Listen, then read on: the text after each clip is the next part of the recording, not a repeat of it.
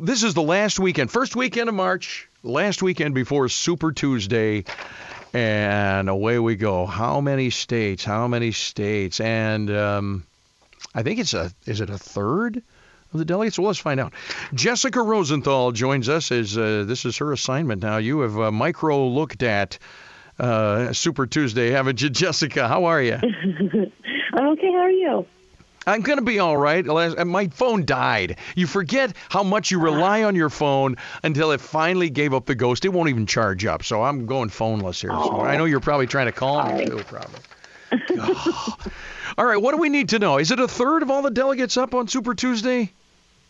It does appear that way. So there's 874 of the more than 2,400 delegates on the Republican side are up for grabs on Tuesday. Yeah, so I read 36%, so yeah.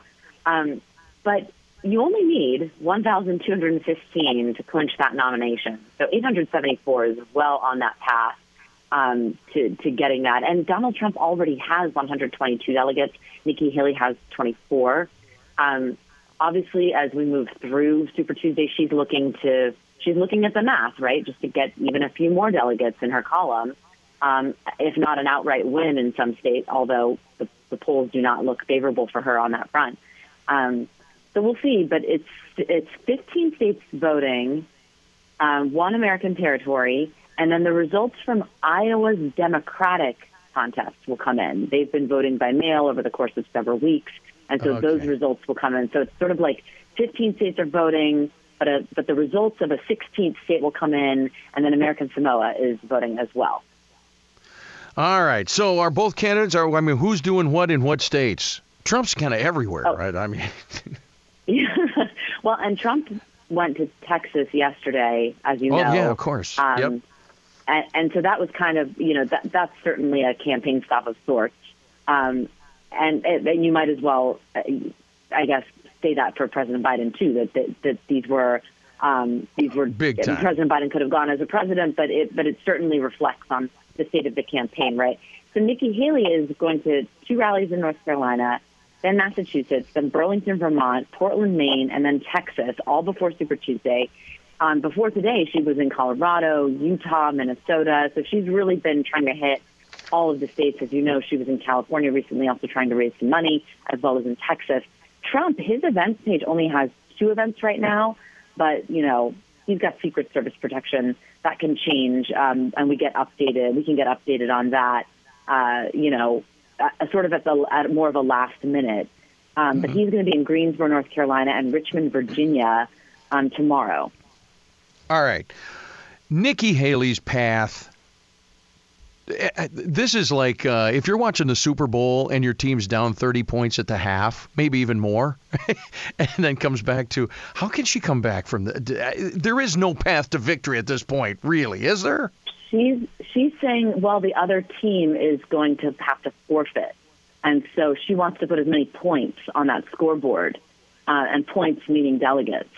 Yes. Because if a forfeiture happens for whatever reason, including multiple legal cases, then she's waiting in the wings, right? And she's a former accountant, right? She's just doing the math, I think, there. But I don't really know legally.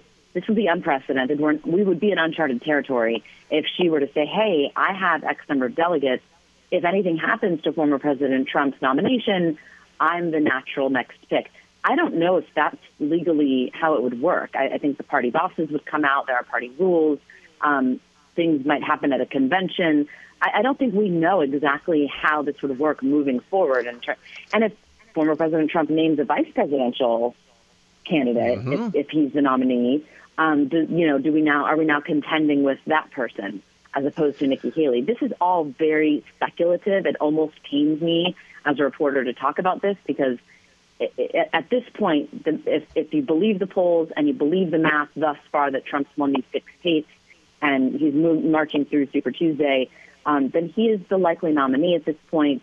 And to talk about like the what if seems far-fetched, but that's what Nikki Haley's doing. So we have to talk about it, right? She's the one saying that he's going to be wrapped up in court all spring. Polling does indicate that there are plenty of Americans who don't want to vote for somebody who's convicted of a felony. That's also a big stretch. We're not even there yet.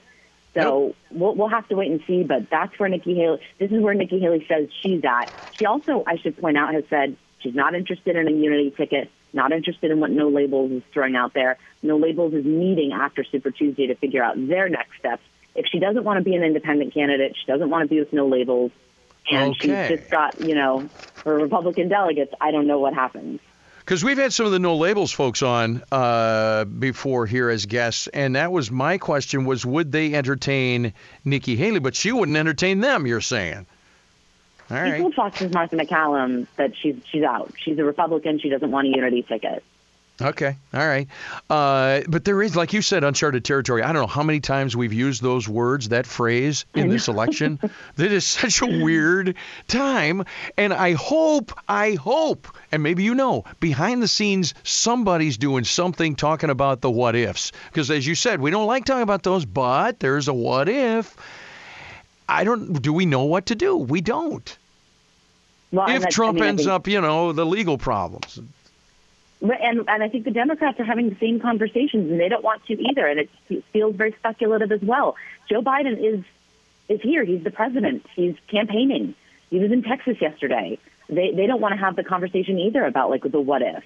But it seems like both sides are having the what if conversation. That might be the story moving forward. Oh man. Meanwhile, the world watches and wants to know what in the heck we're doing. And we're trying to figure that out.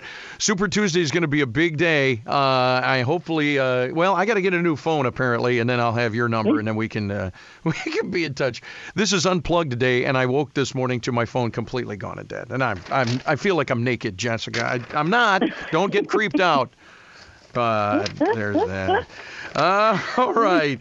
Well, you go get some coffee, and thanks a lot. Jessica Rosenthal, Fox News Radio on Super Tuesday coming up. It's going to be a busy, busy, busy time for you and everybody else there at Fox News, and we appreciate it, though. Thanks a lot. Thank you. All right, see you, kid. 1320 WILS.